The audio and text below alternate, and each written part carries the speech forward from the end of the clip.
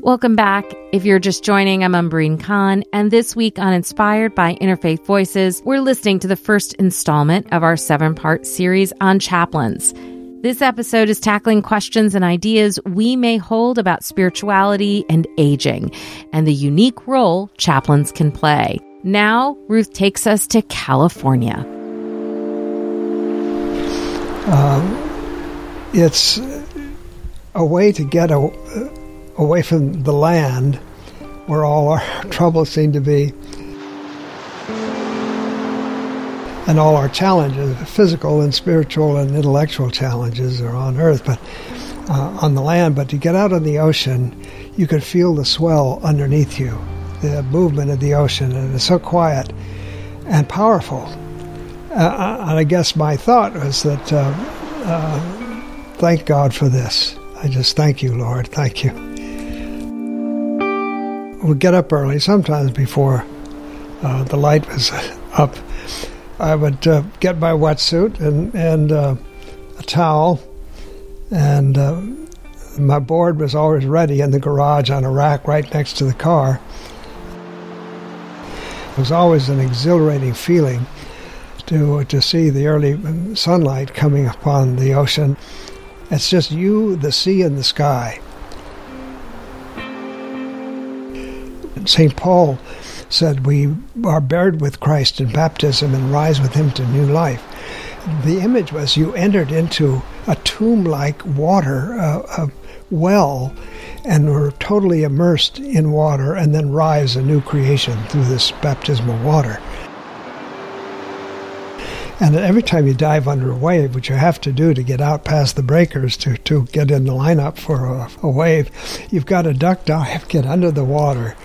And every time you pop up, it's always such a great feeling, especially if you're under for a while, to catch that full breath of air and see the blue sky and the sunlight. It is always, it's kind of like a mini resurrection almost. Oh, I often think of that when I dive under a wave and come up on the other side.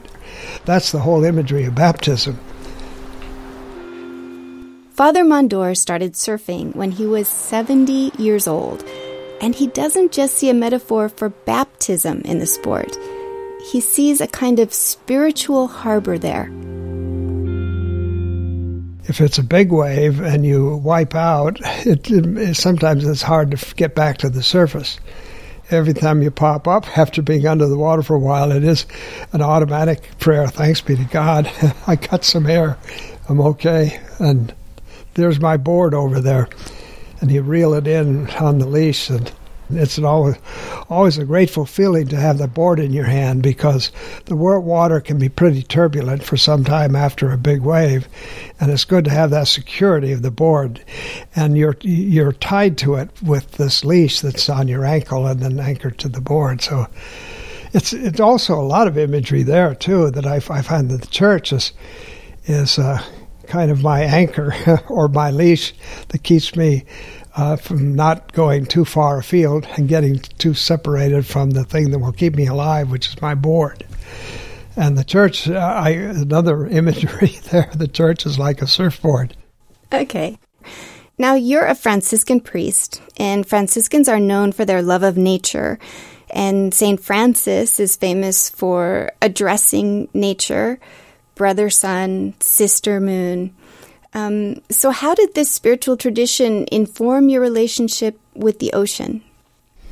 Well, I loved Francis, as you partially quoted it just now, his beautiful Canticle of the Creatures, which is really a classic piece of Italian poetry, early Renaissance, but it's also a profoundly Christian spiritual appreciation for all of God's creation.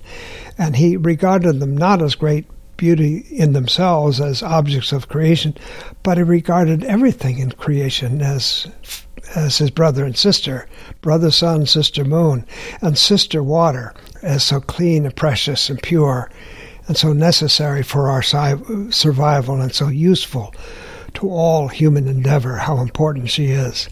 And that really connected with me that yes, that's water, that's ocean. we have a deep fascination for water.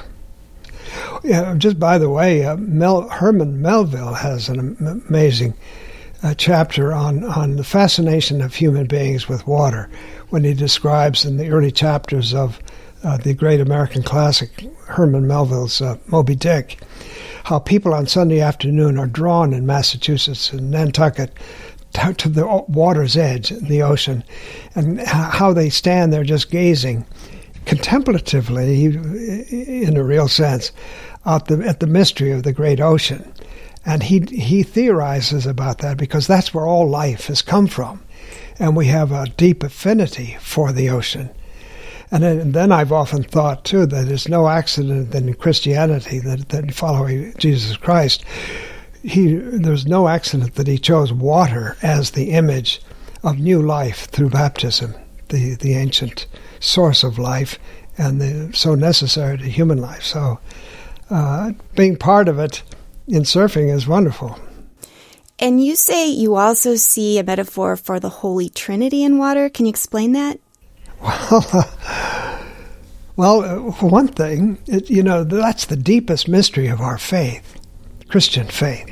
That's the one incredible contribution of Christianity to the world of religion, the very nature of God in Christianity, and you don't find it in any other religion.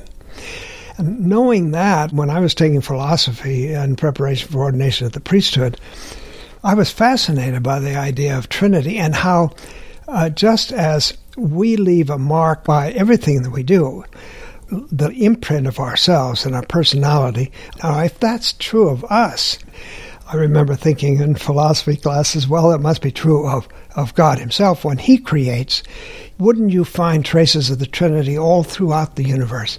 And sure enough, you begin to look and you find Trinities everywhere. One of the most obvious Trinities in our life is water. It's one thing, but it exists only three forms only on Earth and anywhere in the universe: liquid, solid, and vapor. Yet it doesn't lose its identity as one thing, which is water. And that's what we're talking about in the Trinity. God is one thing. There's one God, yes, but he exists in three persons, Father, whom we call Father, Son, and Holy Spirit. Okay, now after you started learning how to surf, you also took up competitive swimming. So is there a spiritual component to that for you? Yes, also, because it's just it's a physical discipline to swim well. You really have to discipline yourself.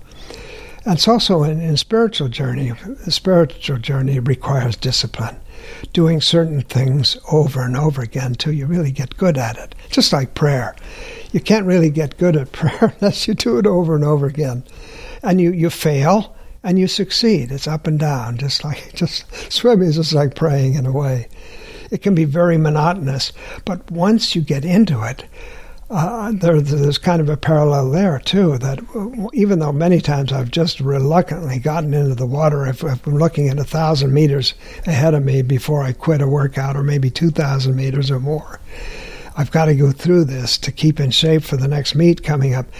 But by the time you finish that and come out of the water, so often there's just a real sense of euphoria, which can be explained medically and physically. As your blood is circulating, your brain is getting plenty of oxygen, and there is a wonderful euphoria that comes from that, which is like after spending some time in prayer, there's a similar type of euphoria. So, Father, obviously the ocean is sort of a solace to you, but it's also terrifying. It has huge energy and power.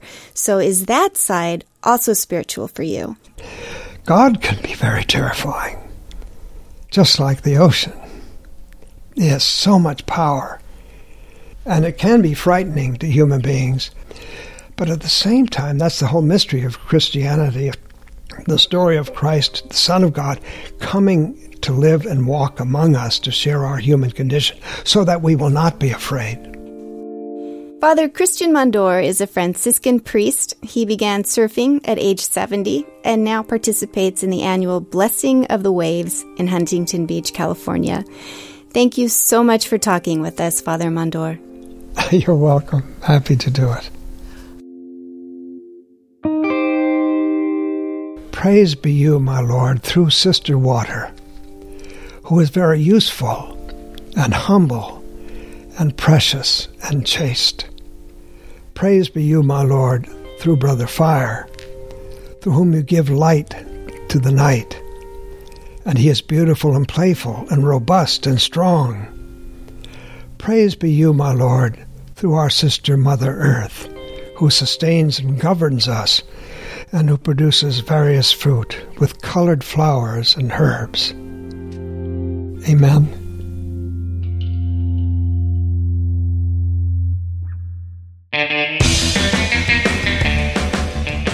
That was Father Christian Mondor reading an excerpt from the Canticle of Creation by Francis of Assisi. Father Mondor passed away in 2018. This episode originally broadcast in 2017 and was produced by Ruth Martin and Laura Correll.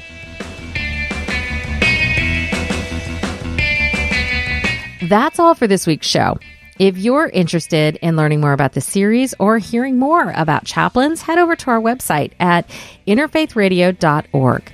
While you're there, you can learn about us, read up on our show notes, sign up for the newsletter, and explore the archives. You can also take us on the go by podcast. Just search Interfaith Voices wherever you listen. I encourage you to subscribe and help us out. Leave a rating and a review. It helps others find us. This week's episode was produced by Kevin McCarthy. The original broadcast was produced by Ruth Martin and Laura Correll. A special thanks to our founder, Maureen Fiedler, for her vision, MC Yogi for our theme music, additional music by Blue Dot Sessions. Inspired is a production of Interfaith Voices. We rely on the generous support of our listeners to bring you this show. Wherever you are, friends, I hope you are safe, I hope you are well, and I hope you stay connected. I'll see you next week.